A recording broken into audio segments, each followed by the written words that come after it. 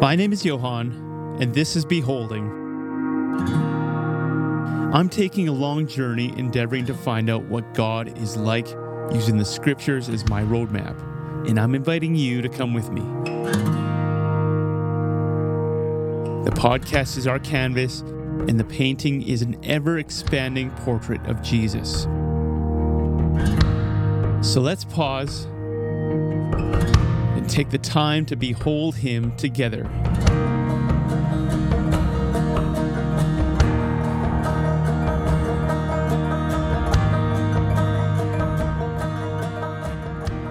If I ever reach heaven, I expect to find 3 wonders there first.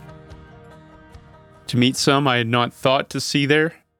Second, to miss some I expected to see there. And third, the greatest wonder of all, to find myself there. John Newton. Hey everyone, welcome to Beholding. I'm Johan, so glad that you came to join me today on this journey.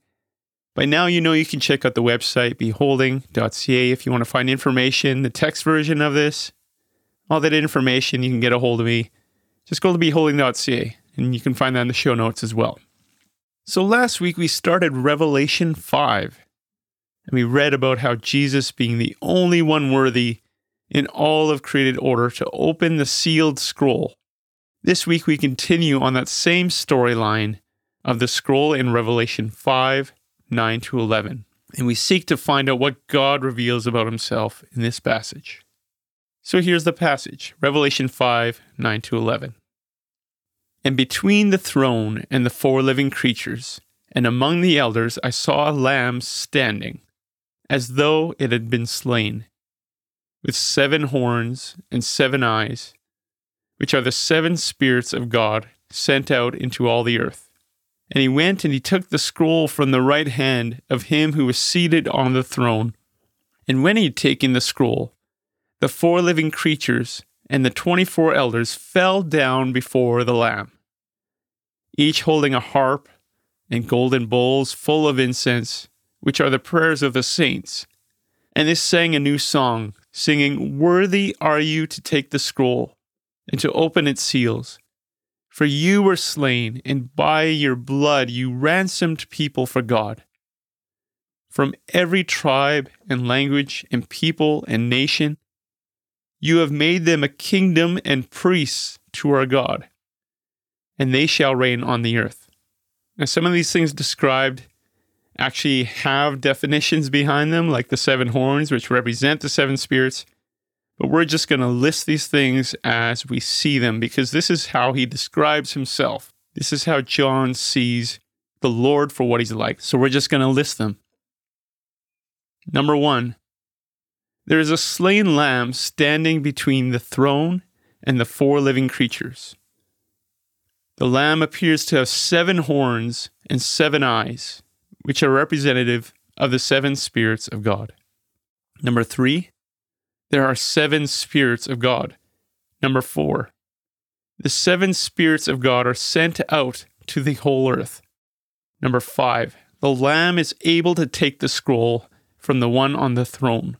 Number 6, the 4 living creatures and the 24 elders bow down before the Lamb. Number 7, the 4 living creatures and the 24 elders are musical. They have harps and they sing. Number 8, the 4 living creatures and the 24 elders hold golden bowls of incense that represent our prayers, the prayers of the saints. Number 9, the 4 living creatures and the 24 elders are songwriters, or they're at least writing down a song that they're given. Number 10, the Lamb is worthy to take that scroll and open its seals.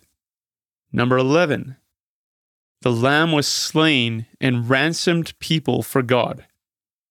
Number 12, the Lamb's people are from every tribe, people, and nation. Number 13, the Lamb has made people priests to God. Number 14, he will give his people kingship to rule the earth.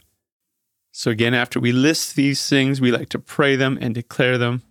So we're going to do that now.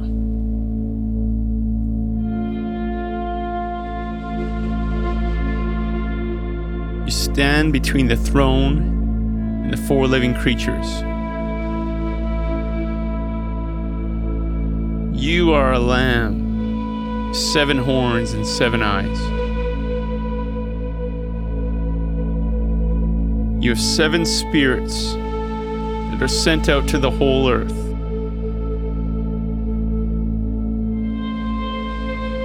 You take the scroll from the hand of the one sitting on the throne in heaven. The living creatures and 24 elders bow before you.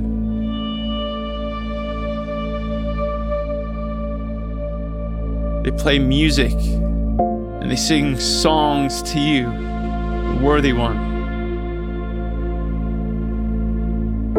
You are a lamb that is worthy to take the scroll and open the seals.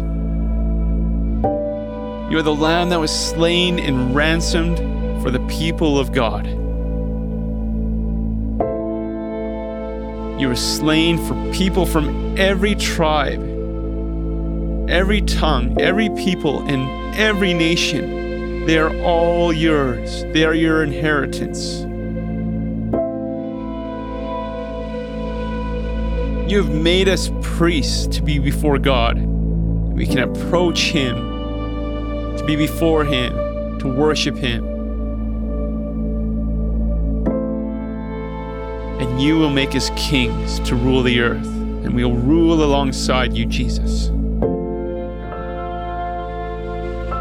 So thank you that you are the slain lamb, that by your blood we have been ransomed for God, that we have been bought by your blood.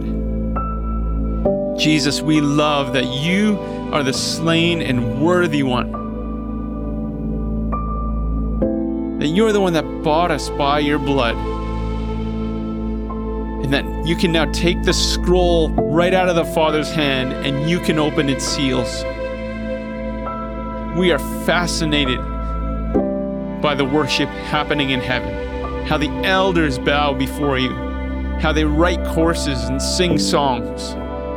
God, we want to join in partnership with what is happening around your throne. We want to participate. And yet you invite us in to do just that. You were slain for every people group. The diversity that will be represented around your throne room, worshiping as priests before the Father, is astounding. It's fascinating. And we look forward to that day when we get to do it all together. What a sound that's going to be. And we look forward to the day when we get to rule right beside you, Jesus. So how do these things make you feel? Are there any questions that arise within you? Is fascination stirred up? Take the time. Ask the Lord about it.